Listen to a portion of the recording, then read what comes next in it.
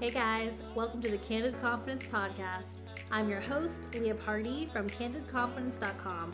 I'm a confidence coach, blogger, and online course instructor here to help you unleash your inner badass. This podcast is for the girl who is ready to ditch the self-doubt, overcome the overthinking, and live a life that feels fearless and free. So let's do the damn thing. Hi boo, welcome back. So glad to have you, and I am pumped to talk to you today about what confidence is and what it really means to be self-confident. So I think we hear the terms a lot, and there's a lot of kind of superficial things people talk about and ways to be more confident, but I really think it helps to have a fundamental understanding of what it truly means to be confident on a deeper level. So what exactly is confidence? Confidence, if you were to look it up, truly means having trust in something, whether it's in yourself or in something else. It's having trust, belief, and certainty. So thinking off of that definition of confidence, what exactly would self-confidence be? And truly, it's learning to have trust and belief in yourself. That's really what confidence is. And it really ties into self-love too. So think about relationships. Isn't trust one of the most important things? I mean, what do you really have in any relationship without trust? So in our relationship with ourselves, shouldn't it be super important too? And I think it's really important to point out that being confident is not just about feeling pretty, being able to talk to anyone in the room. It's about the entire belief you have in yourself. And that ties directly into being happy and living a free life and loving yourself deeply. It's really just having that belief and trust in yourself first and foremost. Friends, dropping in here to tell you about the sponsor of today's podcast, and that is my brand new course, Make Up Your Mindset. This is really for the girl who's looking to dig deep into herself, figure out what her limiting beliefs are that are holding her back, figure out how to bust through those, and really rewrite her own rules moving forward to the life she's been dreaming of living. So digging past the stress, the anxiety, the overthinking, finding out what's truly in there in your core holding you back, and unleashing the you're meant to be. The course is 5 weeks of online self-study complete with a workbook, and also access to me in the private Facebook group and other ladies taking the course as well, so you can have questions answered along the way, and I will drop the link in the show notes. So I really want you to think about that. Think about the relationship, start thinking about the relationship that you have with yourself and start valuing it as a relationship. And guess what? It's the most important one we have. Yes, it sounds selfish, right? It sounds like we're just all self-serving if we have that aspect or that mindset. But that's not true at all. It doesn't mean you have to be selfish in order to truly value the relationship you have with yourself first. So what it means to me, and I say this all the time, you can't pour from an empty cup. You just can't. So in order to build the most beautiful life possible, we really got to have love and confidence within ourselves. And that's how we can pour from our cup into others, and have more of a selfless, attitude going into this with having confidence in ourselves too. They don't have to be, they're not mutually exclusive. Think about how you would show up in the world if you were your most happy, confident self. Wouldn't relationships with everyone else go a lot better? Showing up as that person, you could be the best wife, the significant other, mother, boss, employee, friend. So it really isn't about being selfish at all, but it's truly about finding happiness by finding that trust and confidence in ourselves. So contrasting that with how we would present ourselves to the world when we're insecure. So being insecure, think about the energy you bring to others when you're down on yourself, when you're not believing in yourself, when you're not trusting yourself, when you're not happy to your core, when you're not full of self-love, So I want you to start thinking about that relationship you have with yourself, valuing it, putting as much time and energy into it as you do a relationship with anyone else or anything else in life. So, kind of going back to what confidence truly is, and really it's trust. How do we build that trust in ourselves? How do we build that up? There's two key components that I believe go into this. And those are intuition and holding ourselves accountable. So let's talk about intuition first. So with intuition, we basically need to practice being guided by our own inner wisdom. So do you remember taking tests? Like, I think it was even like the SATs, and they say there's like like a multiple choice test or whatever. And they say like a lot of people will instinctively initially see like the first option they want to pick, but then they'll change their mind. They'll kind of talk themselves out of it and pick a different answer. And a lot of times research shows that that first answer, that first one you were drawn to, is the correct one. So they say don't go back on yourselves. Well, when you see the right answer, go with it. That's intuition. And following that inner wisdom that we have is really how we build that trust in ourselves. But it's a practice. We have to practice that. Because our mind's going to kind of lead us astray. Our mind's going to start talking us out of it. And really going with that first gut instinct that we have can be so powerful in our lives. And you can kind of think about how this works in our lives too. When you have an idea, something that you want to do, I don't care. It's sometimes even like a nail polish color, a hair, whatever. Something stupid even. Not that getting your hair nailed is stupid, because that's self-love too, right? But, you have that first gut instinct of what you want, but then you kind of talk yourself out of it. You choose something else, and you're like, why didn't I just go with the first one? So really, in order to build this confidence and trust, we've got to practice trusting ourselves through following that intuition. It's going to bring you to the right answers. But not only that, you guys, it feels really good when you start to feel into your intuition, you start following that. It feels good because it's right. It's what's true for yourself. It's you following, who you really are to the core, and not letting the expectations of society and a million other factors lead you astray and lead you to other answers that are not true for you. So the next one would be accountability. Thinking back to other relationships, isn't trust built on doing what you say you're going to do? And we've got to take that seriously within ourselves. If you told your spouse you were going to do something, you'd probably hold yourself accountable to it because you don't want to disappoint them. Same with parents or any other relationship. And what about yourself? Don't you think it should be the same way? If you tell yourself you're going to do something, do it. With my clients, we always talk about breaking down our goals into baby steps. As often people will come to me and there's kind of a multitude of things they want to do right now, right away, right? But it's kind of like when you're, going on a diet and it's like, I'm never going to eat another cookie again for the next month. I'm never going to eat a single ounce of sugar for the next month. Like, not super realistic. And then once you cheat, as they call it, then you're like, okay, I guess I can't do this. This isn't for me. It's kind of like that all or nothing mindset we get stuck in. But so with my clients, we're always breaking the goals down into little tiny bite-sized baby steps. And the reason behind that is really because when something feels super manageable to us, it's not too overwhelming. It's something that we kind of feel like we can do as a no-brainer versus being something that seems really challenging and something that we honestly might not believe we can do in the first place. We're more likely to actually do it. We tend to go for the goals that we really feel like are possible for us. And it's really important to kind of break down everything in your life this way, but when you say you're going to do something, do it. If it feels unrealistic, if it feels like too over the moon impossible, break it down, make it smaller and make it something that you can do, because I want you to think about how it affects your brain. When you would tell yourself, okay, I'm going to start doing X, this habit, or maybe I'm going to kick this habit, whatever it is. You're telling yourself you're going to do it, and then consistently you fall through. You fall short, you don't do it. What is that really signaling to your brain? It's not going to be signaling to take yourself seriously when you have something you say you're going to do. So what does that mean for our mindset? And this is all subconscious. Remember, 95% of our actions come from our subconscious mind.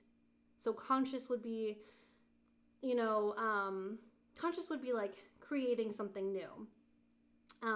Versus subconscious would be like tying your shoelaces. You're not thinking about what you're doing. You're just automatically doing it. So because 95% of our actions come from our subconscious, things like this, when we're programming our brain to think, okay, I might have said I was going to stop eating at McDonald's, but I'm not really going to do it. Like deep down, you kind of know you're not going to do it because you never stick to your promises that you have to yourself. Your brain's going to already know that going into it, and it's going to guide your actions against what you said you were going to do. So if you can kind of trick your brain and convince yourself to really trust yourself, start believing what you say you're going to do, your brain and your subconscious mind are going to start guiding you to those things. They're going to help you to reach those goals. It's exactly what's going to happen. So that's why it's so important. So only when you're setting goals for yourself, when you're telling yourself you're going to do something, only say you're going to do it if you're actually going to do it. And then hold yourself accountable just like you would if this was a relationship with anyone else. So let's kind of tie both of those together, intuition and accountability. A great way to practice these is by making sure our choices align with who we really are and our true core values. Practicing being ourselves, essentially. And when you get that impulse to do something that's different, don't let yourself worry about what others think. Go with that first thing that felt right to you. Trust what feels right for you. So I think there's a saying, I think it goes like, you can't be everyone's cup of tea, or isn't it like, I'd rather be a shot of whiskey than a cup of tea for someone. I don't know, it's something like that, although I'd much rather have a cup of tea anytime than a shot of whiskey. But, you just can't go through life trying to please everybody else. We get so caught up in this. And I'm going to give a little background on why that is, and really it goes back to the child brain. When you're a child and you're, totally relying on your parents, and you're crying in your crib or whatever the case is, and you're being ignored, not that there's anything wrong with, that's a whole different podcast. But the thing that goes through the child's brain in that situation is, holy shit, if these people aren't accepting me, I'm gonna die. Like, that's because it's actually true for that baby. Our primal instinct as humans, we're super social. So of course we have an instinctual need to be accepted by the tribe. I'm doing air quotes right now over tribe. But when you're a child, that's your parents.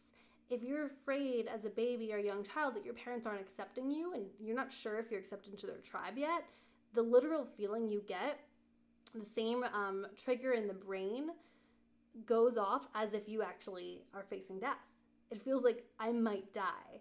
And that sticks with us. That sticks with us when we're still developing our prefrontal cortex, which typically doesn't fully develop until age 25. So think about middle school. Think about, I feel like I'm kind of going off a little bit here, but this is kind of tying into why I think self-love and self-trust is so difficult for people. So think about middle school. Think about how detrimental it feels when you get rejected, or when you aren't being included with a group of people, or when your group of friends won't let you sit with them at the lunch table anymore. It feels like death. It's so deep. And going into high school, same thing, that rejection just stings so badly because we're just trained from a young age. Our primal instinct is to be accepted by the tribe, and we feel that need so strongly. And then you go into adulthood and your brain's more developed, which the prefrontal cortex, that's the part of the brain that processes logical thinking. But still, we still are majorly powered by that child brain and that subconscious. And this is exactly why, as an adult, there's still such a super strong need to be accepted by one's parents. And it's not a selfish thing to put yourself first. It's not a selfish thing at all. But letting your child brain and kind of that part of the brain that's super concerned with acceptance from others, if you let that run your life, that's not serving anyone else either. So we're so worried about what other people think. We're so worried about what our parents think. Everyone in society has to accept us all the time. That's why it's so hard to develop confidence and in ourselves, because we're really worried about other people all the time. And we have a lot of things in our society. There's a lot of things in our society that make us feel like we need to be a certain way and have certain things in order to be accepted by certain groups of people. So there's all of these things kind of going on that make it really hard for us to really feel into that self-love and that self-trust. One thing you can do if you're kind of feeling that, oh, but like, I really need these people to accept me, like, maybe there's like a family function and you just don't feel up to going at that specific time, or even a function of any other sort, or anything else that's like a social obligation, and you're just not feeling up to it. You need that time for yourself. You need that time to really practice self-love. But you think, oh, well, what are they going to think if I don't go? Right? This is like a super common one. I want you to ask yourself, like, are you really hurting someone? So like next time you're feeling that, like, oh crap, but like, what are they going to think? Ask yourself, am I really hurting them?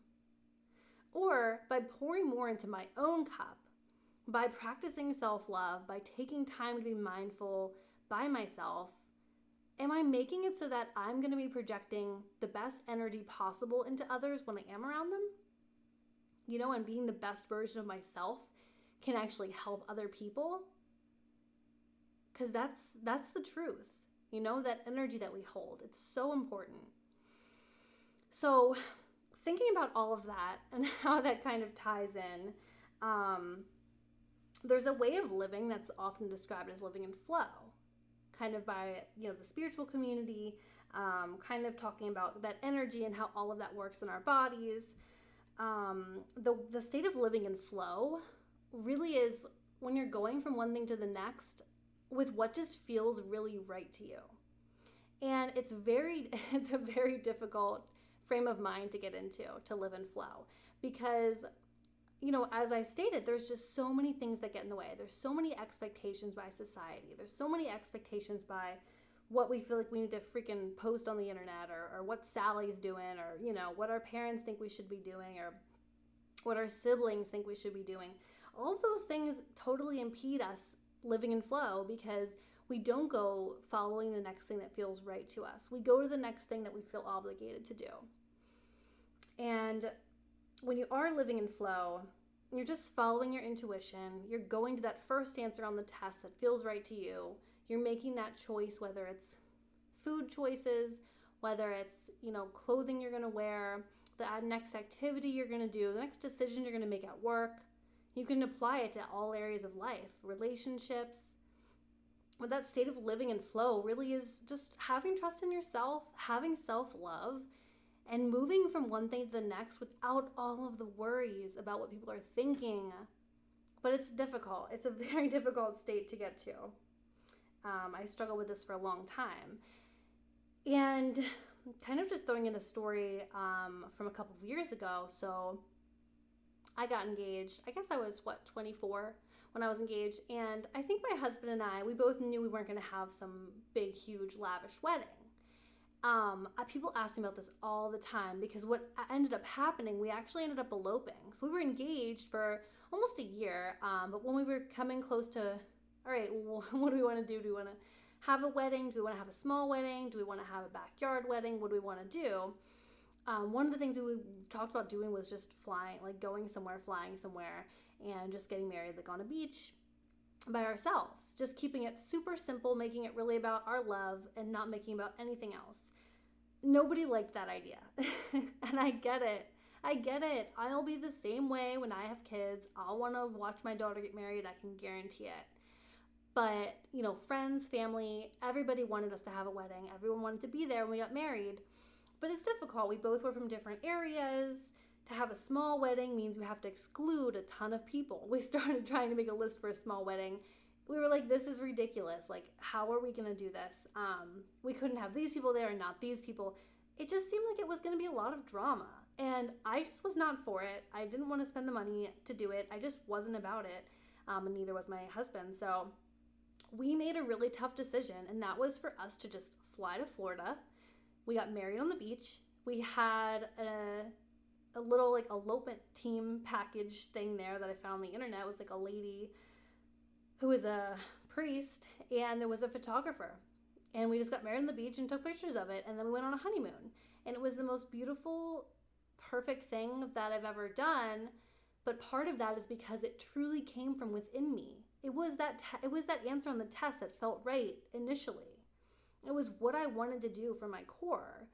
It was what aligned with my true values of the marriage being about us and not worrying about the pressures of society.